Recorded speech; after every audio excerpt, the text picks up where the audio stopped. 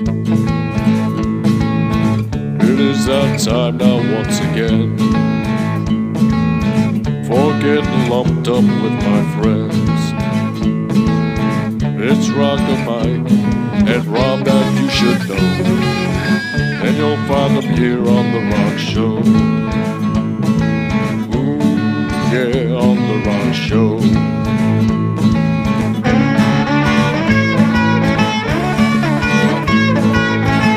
Hello, people. Welcome to a special episode of The Rock Show, and this is Beatles Get Back review, the great documentary by Peter Jackson, and also Mike is reading the new Lou Reed's book, and he'll have a review for you after we'll do the Beatles. But let's also talk about this Beatles documentary. Supposedly, this was the thing that led up to the band breaking up. Supposedly, the later rumors. Yeah.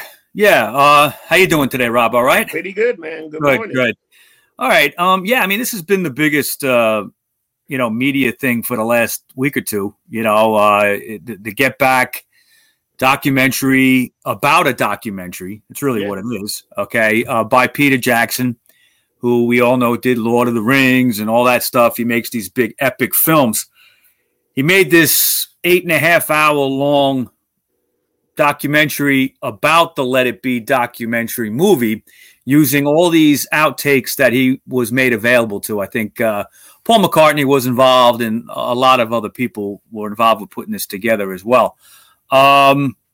It's amazing. If you're a casual fan of the Beatles, it's watchable, because just to see the interaction between them is interesting. And of course, you're looking at it 50 years ago. You're seeing John and George still alive. You're seeing them young. They're still in their late 20s. Okay. It's hard to imagine that, seeing it now 50 years later.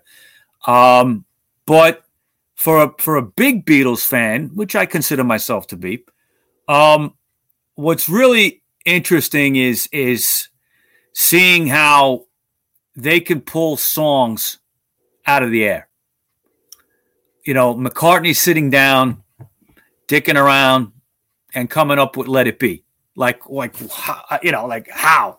Where does that? Funny, none of them were into the song. One of the biggest hit, and these guys are not into it. They're like, fuck this.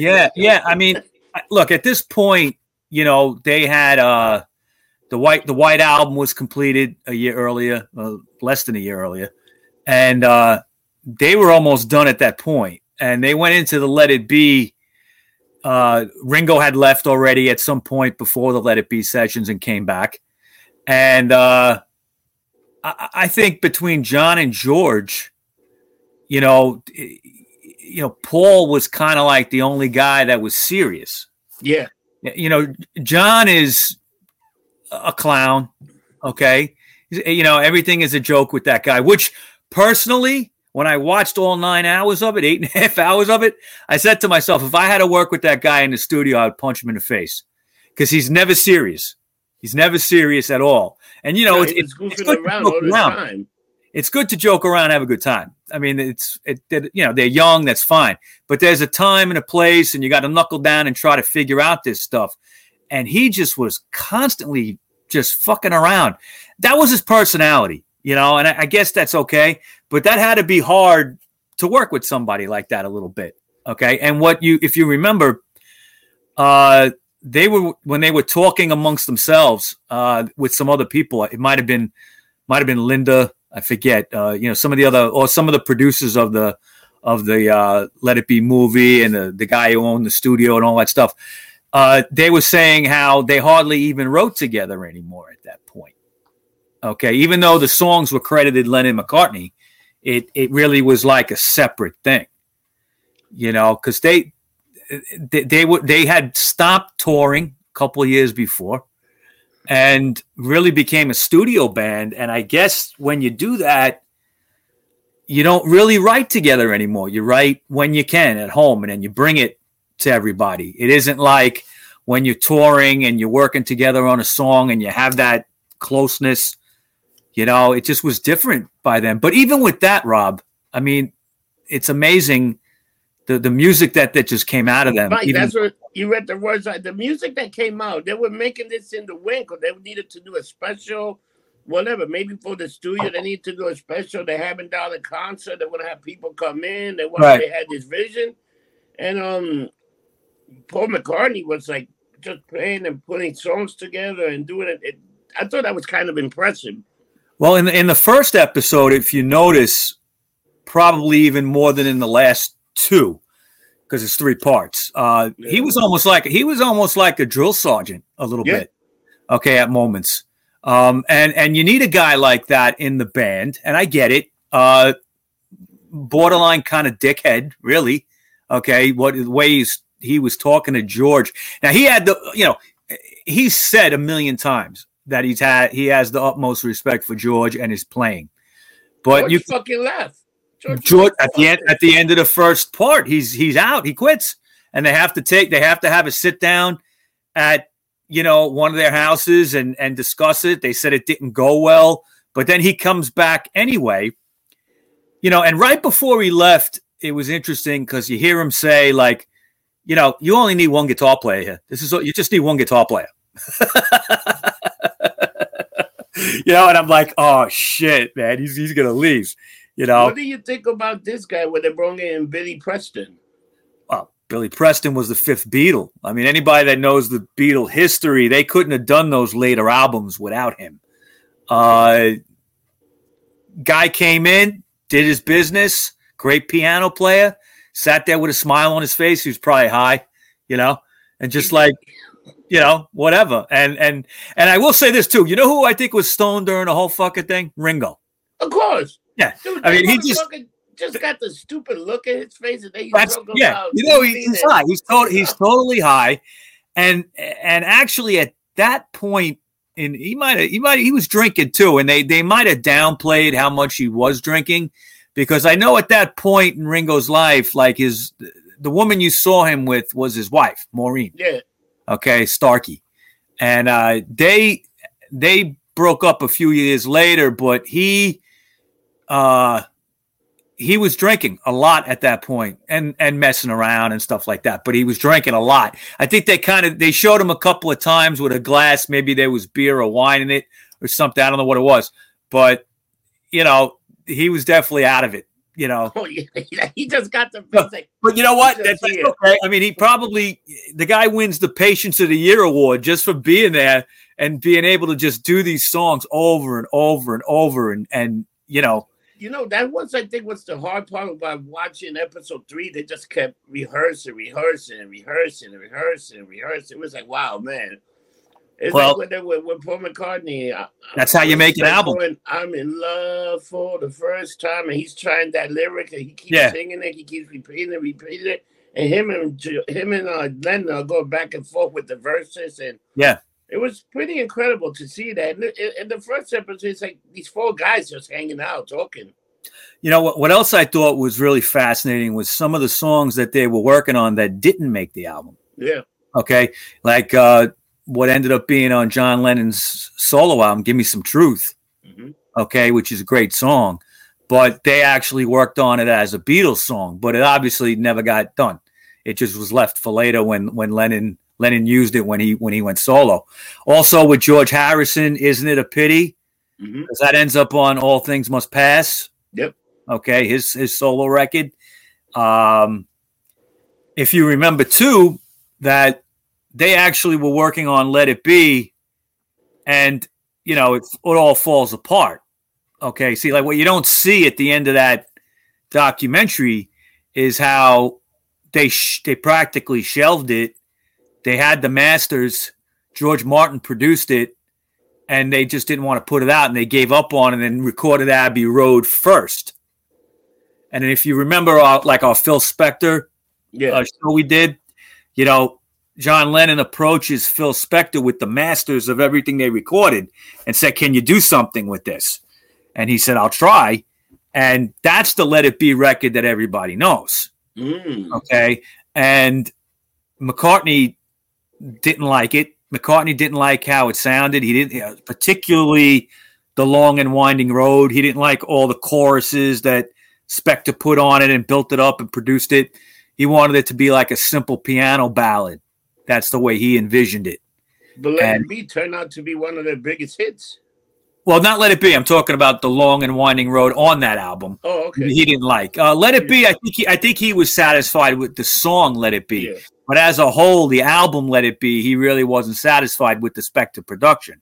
But they don't even talk about Phil Spector at that point because he wasn't in the picture yet. But the album did pretty good. You know, it was one of the very well-received albums. Yeah, it's one of that. There's no such thing as a bad-selling Beatles album. It doesn't exist. All right, so all their albums did well. Sometimes I in the whole history of the Beatles, I just kind of wish that they didn't end with that album because it's not an album that I go to all that much. This is my opinion. You know, some people love that album. I like it a lot, but there's some songs on there I just, skip. Like The Long and Winding Road, I can't listen to that song. Yeah. It's too sappy. Ooh, watch your COVID right there, man. Cocaine's a hell of a drug. I said watch your COVID. You said watch my cocaine. You know what I thought? What do you think of Yoko Ono just being there, like sitting next to them? They made at one point they're all saying how they have to accept Yoko because John and her are together and they're in love and they want to be together with each other every second. And I think that kind of flies in the face of maybe what the people have thought for the last 50 years that she broke them up. Okay. But I'll be straight with you. If it was me, she'd be very distracting. All right. Because she's sitting there in all black, like she's at a funeral. Okay. Really not doing anything. Okay. Getting up once in a while, moving around, giving John Lennon a piece of gum, something like that. And I'm kind of like, why are you there? But Linda was there too. Yeah, but she wasn't sitting right. Yeah, she stayed out of the way. Stayed out of the way. She took pictures, but this one was like right on top. I would have been like, if I was one of the band, say, you know what? Take a fucking walk. Yeah. Yeah. I would be like, you can't have her right in front of us like she's the audience. It's too distracting. But I don't know if, the whole thing of her breaking up the Beatles. No, I think they had problems, before that. It wasn't her. They definitely had, because they even made a comment, people are going to think we broke up because Yoko was sitting at the top of an amplifier or something. Yeah, right. They were even saying that, yeah, which wasn't true. I mean, but keep in mind, too, they recorded Abbey Road right after this, okay, and would release it before Let It Be. And they had, if you remember, they were working on the George Harrison song Something. Yeah. At one point, he brings that out. They end up using that on Abbey Road. And, I mean, if you think of the songs on Abbey Road, like Here Comes the Sun, Something, okay, what else is on? I mean, top of my head, I can't remember the whole thing. But it's like they wrote a whole other album after that was put to the side. Could you imagine? Pretty impressive, man. I wish they made a movie about that. How they recorded Abbey Road real quick and put it out. And I like Abbey Road. There's some great songs on there, but Let It Be, they just couldn't get it together. And Peter Jackson, I kind of feel could have made it a little shorter. What do you think? He could have, but you know what? He likes to take That's what he does. He's just like that. He's one of those guys that like to take something and make it longer than it is. Yeah. That's just the way he does it. Yeah. And I don't know. Have you ever seen the Let It Be movie? No, I've never seen it. Okay. It's a lot of that same footage, but from different angles and different outtakes. And you do get to really kind of see how they were not getting along so good. This stuff showed them in a little bit of a happier light, despite some of the stuff that they did show of the negative. But and that in itself kind of, punches holes in the whole thing about them fighting through the hole. There was always stories they were, at blows with each other basically over this record and fighting in the studio, but that wasn't really true. They just like it was more of a slow breakdown than a hot breakdown. You know what I mean? They tried to make a they were trying to do a TV show that was being discussed. If you remember, that fell apart. Okay, and then they didn't know the TV special fell apart. They couldn't even do it. Yeah, they couldn't do it. They couldn't get it done in time. It was just so hard working on these songs all day long. You couldn't even get a TV show together. Then they were trying to figure out what kind of live thing we would do, which brings it to the third part, okay, where you get to see all the stuff on the roof. I mean, that's epic. You know what I mean? Back then, that was pretty ballsy kind of move to do. What I like is like how patient those cops were. Right, they were there talking to them and then telling them and they're smiling and they're kind of like, can you tell them to turn off the amps and all this other stuff? Because there's at one point that I think there must have been a power failure up there because you see Leonard struggling to try to get his they turned the PAs off and they were just going with their amps or something like that. Yeah, and they probably couldn't hear too good, but and people. Because of the angle of the building, this was just like a typical London block, all the buildings together, one after another, kind of like in New York. And you couldn't see them if you were down on the street. All right. Unless maybe if you were far off and you had clear shot. But you could people that knew who they were that would say, oh, this is the Beatles. I like the one lady. I don't like him. I was in my slumber. They interrupted my sleep. I was like, what time is it that you're sleeping so I know. I was thinking the same thing. This was like 2:00 in the afternoon or something, I think. Whatever it was during the day. But then you had the one guy who had to be probably in his 60s at that point. Okay. And he says, oh, I like the Beatles. Yeah. And the guy asked him, would you let your daughter marry one? He's like, sure, they got money. The people on the street were funny, man. They were asking questions. They asked like these two girls about Yoko and John. And what do you think of that? It's his choice, blah, blah, blah. It was pretty interesting. Yeah. Nobody really, dumped on him too much. You had the guy across the street that was pissed off because they put a camera on his building or something. Yeah. He probably wanted to get paid. Is there a camera? No, there's no camera. They go, no, there's no camera. There was a camera there, man. It's great. Because you see the angle from across the street of them. Of course, there's a camera there. I like the way they did it. And then the other concern was the weight on the roof. Remember? Yeah, they were concerned it wouldn't hold all the equipment. I mean, could you imagine if they went through the roof? But they hadn't, and if you think how big that was, they had not played live for like 3 years, something like that. Okay. And they go out and they just do this thing on the roof and traffic goes to a halt. People are out watching, listening, trying to figure out where it's coming from. Most people knew because they knew Abbey Road Studios was right there. So they knew it had to be there. But people were like, oh, is that the new Beatles song? Because they never heard it. They never heard it.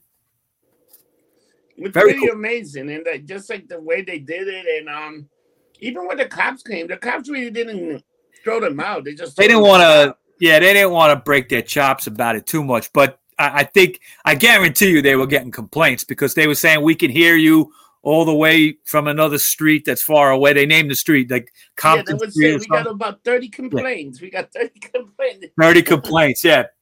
I was like, do you understand which band you're stopping? You're complaining about? You idiots, the Beatles. I know. Some people just got. The cops are there, but then almost like the sergeant, the head cop, come and he was pretty nice. All right, they're on the roof. All right, let me go up there. Let me check it out. They were young. They were young guys, probably in their 20s. Those cops, they were probably fans. See, they were Karens even back then, Rob. Yeah. That lady that was sleeping, that lady, that was definitely a Karen. Oh, absolutely. And anybody that 30 people that complained, they were Karens too. Yeah, it was funny, man. It was just like, wow, man. But Um, overall, I thought it was a pretty good done project. I thought it was beautifully remastered. They fixed it out of footage. And the thing that they didn't have footage for, and they just had the voice, they would put pictures in and do all kinds. So I thought it was very well done with all that. There wasn't that much of that. They had a lot of footage with the sound. And I appreciated that he didn't really use any footage from the Let It Be movie. It was different angles, different takes, different. You know, I think there was once or twice he used something that might have been in Let It Be. Now, what I'm hoping is that with all this doing well, that somebody puts out a proper release of Let It Be, because it has not been released since VHS times. Wow. It's never been mastered on DVD in any real way. You can get it, but it's like a transfer copy. So I hope somebody goes ahead and does it, because it's an interesting. I haven't seen Let It Be in probably about 25, 30 years, but it's a great film, because it just like this shows how everything was made. That did too, but even before. So it was kind of like, you know, it just was cool. You know, they used to play it on MTV once in a while, the movie or clips of it, you know, and has the stuff on them on the roof and basically a lot of the same footage, but from different angles. I just hope somebody does that. There is a book related to this Peter Jackson film, though. Oh, there is? Yeah, there's like a coffee table size book. I was looking at it. Amazon had it, I think. So you could, you know, I don't know if they're planning to put this all out in a box set. Are they? I have no idea. They might, but because right now it's available. So if you have Disney Plus, yeah, you can watch it. Available, you know, you can just buy it. Well, yeah, but I'm saying like if you want to have a physical copy, like a DVD, like putting it out on Blu-ray. You know what? They might do it. I can't see why they wouldn't do it. But nobody gives a fuck about that anymore, right? Like no one cares. Everything is just like if you stream it, right? No one really. Yeah, I'm old school, you know. I like to have a copy. You can stream it with Disney Plus. You can stream it as much as you want. That's the other thing, you know. Yeah, and it's not going anywhere. It's going to stay on that app, right? Yeah. So I mean, I'm just wondering if they're going to come out with some kind of box set, something with the book. Maybe it'd probably be $200 or something, you know. But still. You know, if you're a big Beatles fan, you'll invest in that. Everything that comes out with the Beatles does really well. You know what? You know what might happen too with that. It might just maybe Peter Jackson will redo Let It Be and refilm it or do it. I don't know. Maybe that would be cool. You know, like a brand new, total brand new movie. You know. Yeah. Anyway, so I'll give it 4 stars. What about you? I definitely give it like 4 star. Even I even consider it like 5 star because it was damn that's what I mean. Like I most, give it a full 5 star. It was actually done. I would give it 4 out of 4 or 5 out of 5, however you want to rate it. It's a little tedious. It's not. I want to say it's not the easiest thing to watch, but even with that, watch it. It's fascinating just to see It's fascinating, yeah. Because I also like when they had the hidden mics and those talks that they had. That was kind of interesting. Yeah, I thought that was kind of strange how they did that. What made somebody want to do that, you know, and say it's okay? I don't know. I guess why not, right? Yeah, but you hear them talking in the kitchen, you know, and it's like okay, and they're talking about George and all that. It's like, well, you know, they had a problem there. They definitely did. They had a problem. They had to fix it because they knew they couldn't do it without George. You needed George there as much as whatever was going on. All 4 of them in a room. It's like holy shit, you got magic. That's all it is. Yeah. You couldn't just bring another musician like, all right, start playing George's part. It wouldn't be the same. No, you couldn't. George had a particular style. If you know your Beatles, you know George is playing. You know when he's playing. Oh yeah. And I just think Paul McCartney was a pain in the ass. He was a fucking drill sergeant. He was a drill sergeant, but again, it was something that probably needed to be done. Yeah. Otherwise, they wouldn't have been able to do anything because Lennon was a clown. Yeah, that's what everybody said, that they needed him to be there just because you needed him.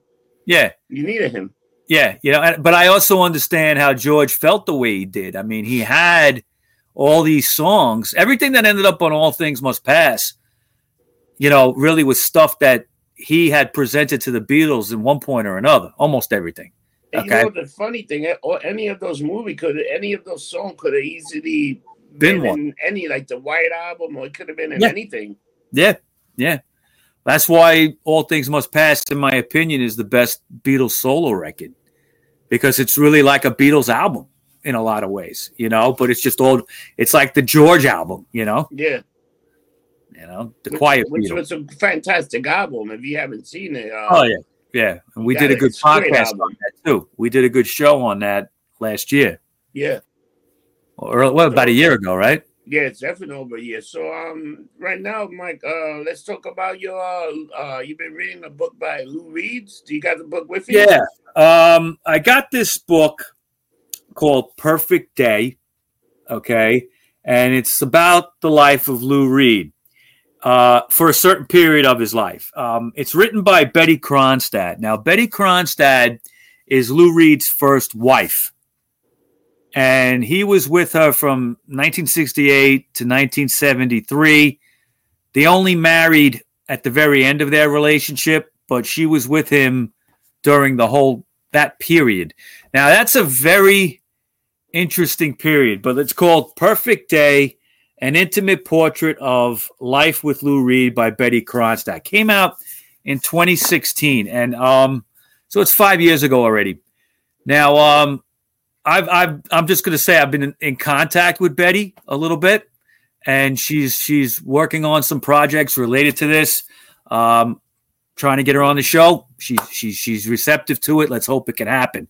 But I wanted to talk about this book because it's a very interesting read, because it's about a period in Lou Reed's life that's not well documented. And that's kind of like the period from 1969, 68, 69, when the Velvets were breaking up, to when he gets his fame with Transformer, Walk on the Wild Side, and then the following album called Berlin, okay, which is a whole story amongst itself.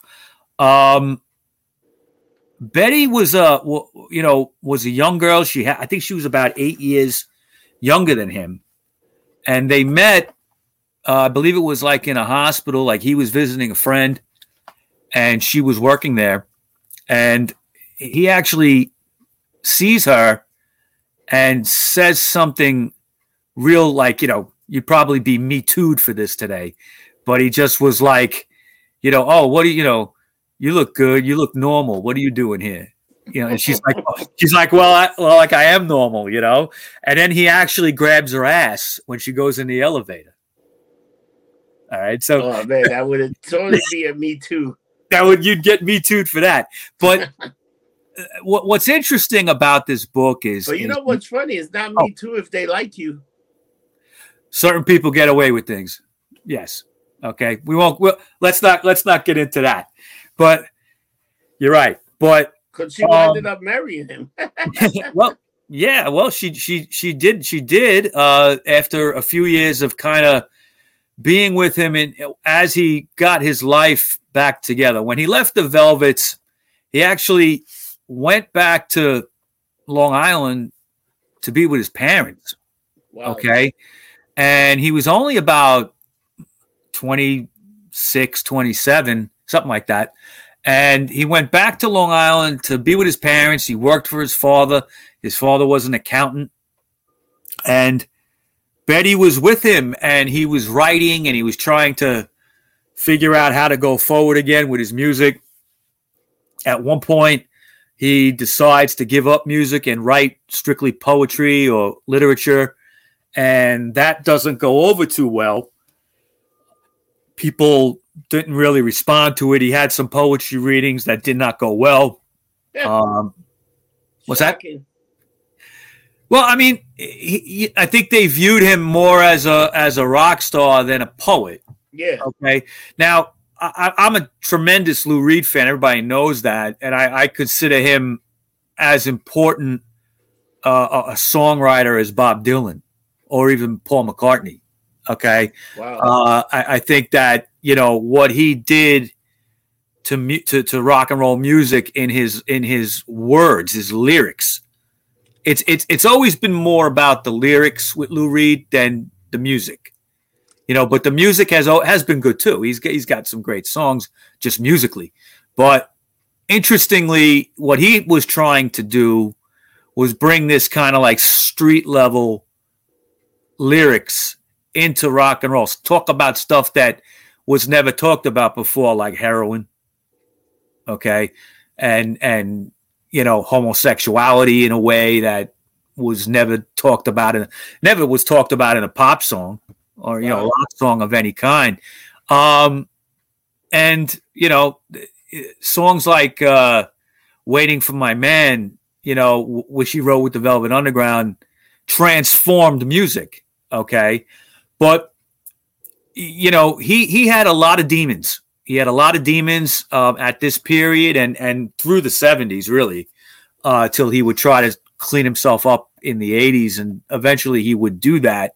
But, he would battle alcoholism was a main problem. In fact, that was a big detriment of Betty and his relationship was his drinking.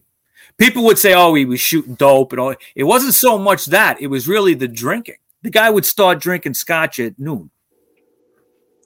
Okay. And go all night, and, she would kind of have to be not just a girlfriend or, a wife, but like a caretaker. Yeah. And she didn't like that. She wasn't used to that. It had to be hard. Now, this is a period, like I said, like it's not discussed much, that 69 through 72 period. He does have one solo album that he made, his very first record, just called Lou Reed, that came out. And it really was kind of like a bunch of Velvet Underground songs that were never released that he reworked into an album.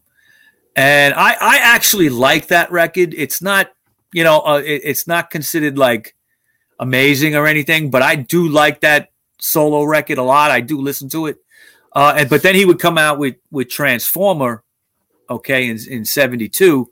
And that was the album produced by David Bowie. And, Betty goes into a lot of the detail on that, how his, because that was his rise to fame with that. When Walk on the Wild Side came out, that was a top 40 hit. It was played on the radio, but he never liked the song. He felt that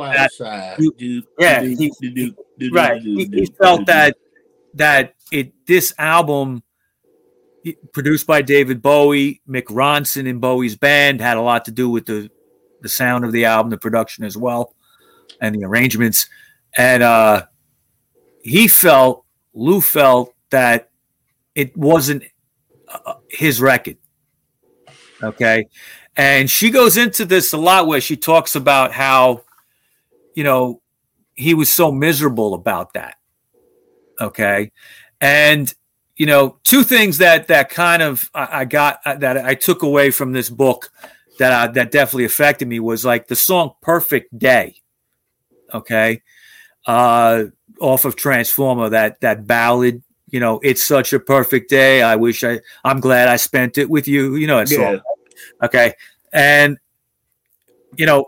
I've had arguments with people over the years. I said, no, that's about a relationship. Okay. It's about some relationship, something. Okay. And people have argued with me and said it's about heroin, that he's singing about heroin. I'm like, I don't think it is. And I've heard him comment on it when he was alive. And he said, no, it's just about a relationship. But a lot of people believe this. They think it's about dope. Okay. Because he had such a perfect day. Yeah, but it's not, because in the book, Betty says it's about them. That they actually had a day in Central Park, where they did drink sangria in the park, like the lyrics says. And they went to the zoo in Central Park, like the lyrics say. Okay. So it's actually, he wrote that for her. Damn.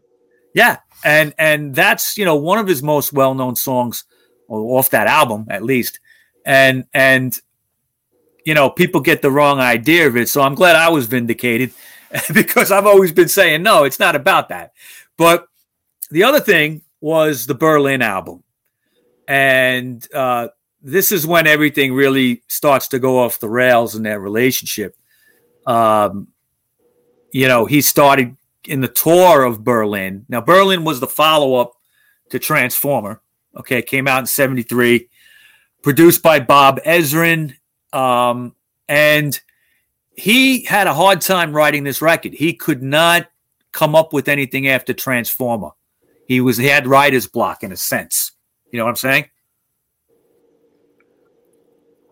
So finally he writes this record, and he is singing it to her in their room, their apartment. I think they lived on the Upper East Side. And he's got an acoustic guitar and he's doing the songs, and she's listening to these words. And he used a lot of situations in her back history, okay, that ended up in the songs of Berlin. Okay. Wow. And, about having, there's that one song, The Kids on Berlin, which is about the whole album is a concept album.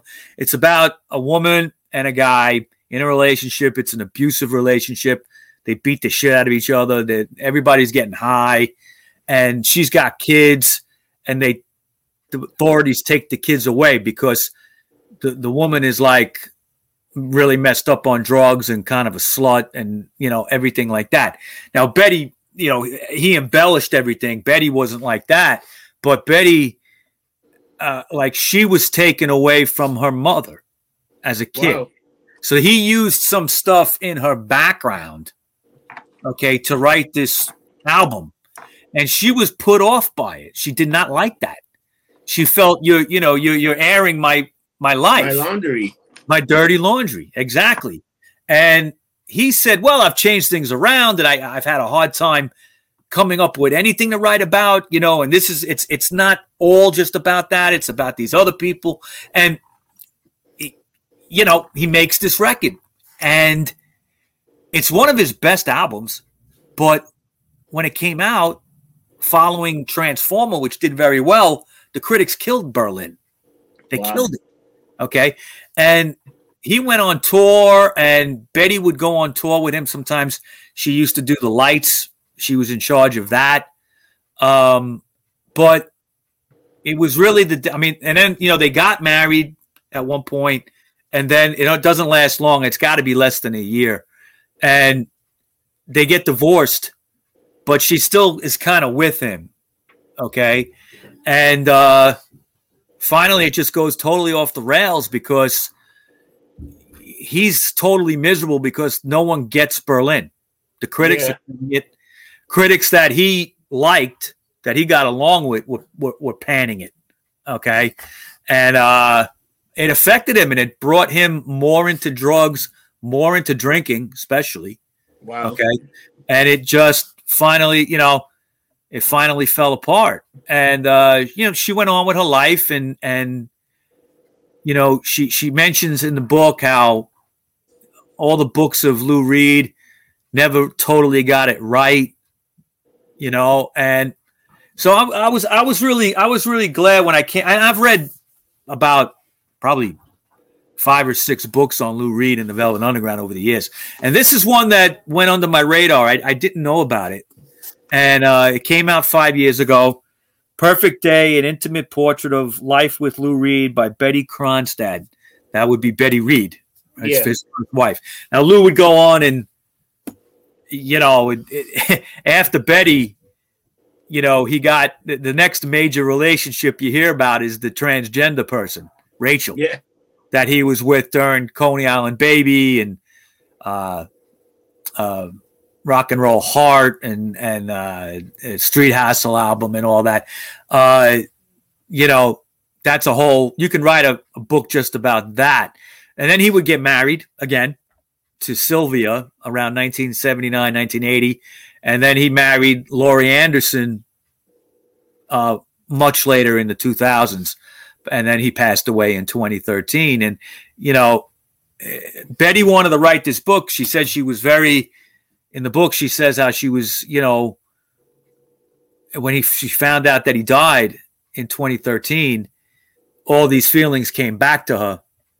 And, she felt she had to deal with that. And then reading other books over the years, she never spoke to him again. Okay.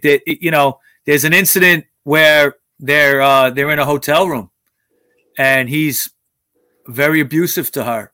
And she throws a glass of milk in his face. And that's the last time she ever sees him.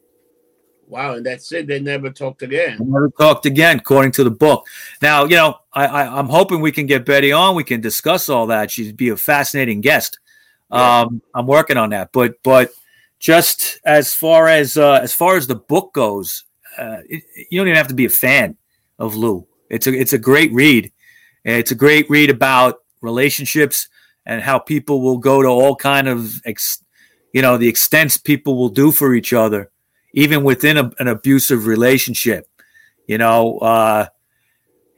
didn't hit her too much. It might have been like 2 occasions or something like that, but he was mentally abusive to her.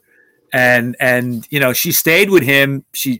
It was always like, the way she writes this book is she would talk about things going on, and then she would kind of have in italics, she would have like what she was really thinking at that moment. Okay. And it's an interesting read because it's kind of like you see how somebody will say something to their partner, but really think like the opposite, almost like fuck you. You know what I mean? I'm saying this just to go on in the conversation, but I'm really thinking like, you're doing too much drugs or you're drinking too much. And she kind of does the book like that. And I like that style. I liked it, because it kind of shows that we all do it. If you've ever been in a relationship, how sometimes you got to say things just to, to appease that person. So what will you rate the book? Oh, out of 4 stars, I would give it 3.5. 3.5, not bad. So 3.5 out of 4. Read. Yeah, very good read.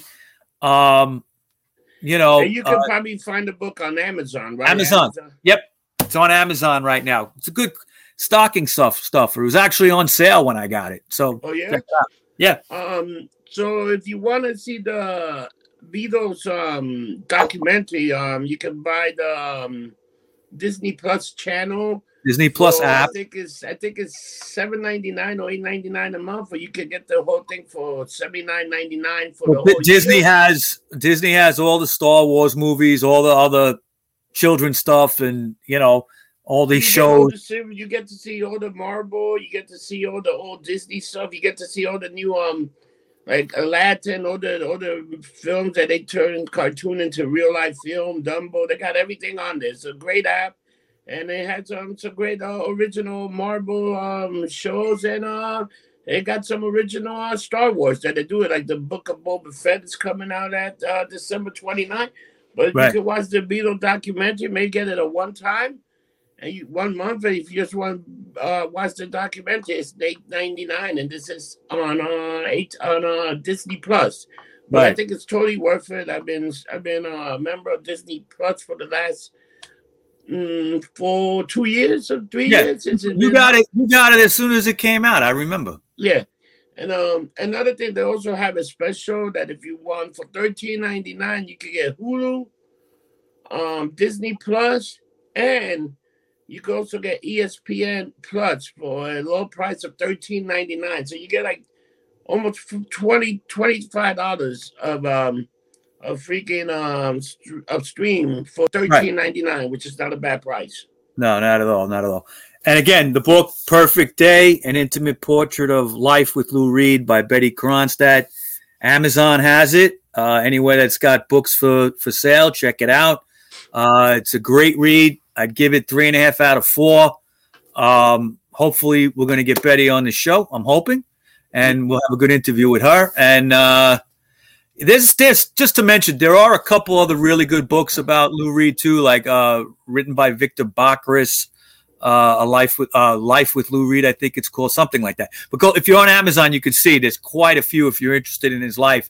And also there's a great collection called Pass Through Fire, which is a collection of all his lyrics. Ooh. Okay, I have that, and I have it autographed. Oh, nice. Yeah. I did meet the man one time. All right, Mike. So how can people get a hold of you? How can they reach out to you? You can find me on a lot of social media, Rocker Mike 212 on Instagram, Rocker Mike 212. You could find me on Clout Hub and MeWe under Rocker Mike. You could find me on Facebook under Rocco Mike, because they won't let me be Rocker Mike, Rocco Mike. And also we have the Rock Show podcast group page. A lot of stuff on there. We always have like a song of the day and song of the night, and we try to make it interesting. Got a lot of people contributing now. It's been pretty good with that. That's the Rock Show podcast group page on Facebook. And I got to send a shout out to the podcast Hate Bartender. I was just on a future episode that's coming out. And the host, Anthony, was a great guy. He sent me a box of swags, shirts and stuff. So if you're looking for a new podcast to listen to, Hey Bartender is a great podcast. It's about bartenders in the industry from all around the U.S., from everywhere. So It's a very cool little podcast if you want to listen to. And we also got upcoming, we got a part 2 of the Carl DeMarco interview that we did in Cardinaro, Rob. Cardinaro.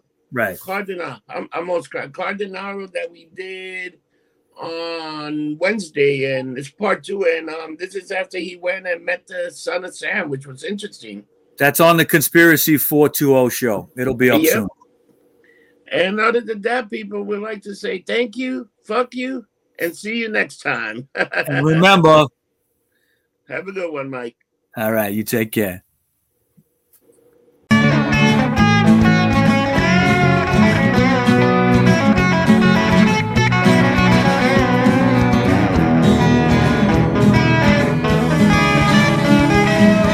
The only podcast you will hear that will be music to your ears. You'll learn about bands you love or may not know, and it's only here on The Rock Show. Ooh, yeah, on The Rock Show. Ooh, yeah, on The Rock Show.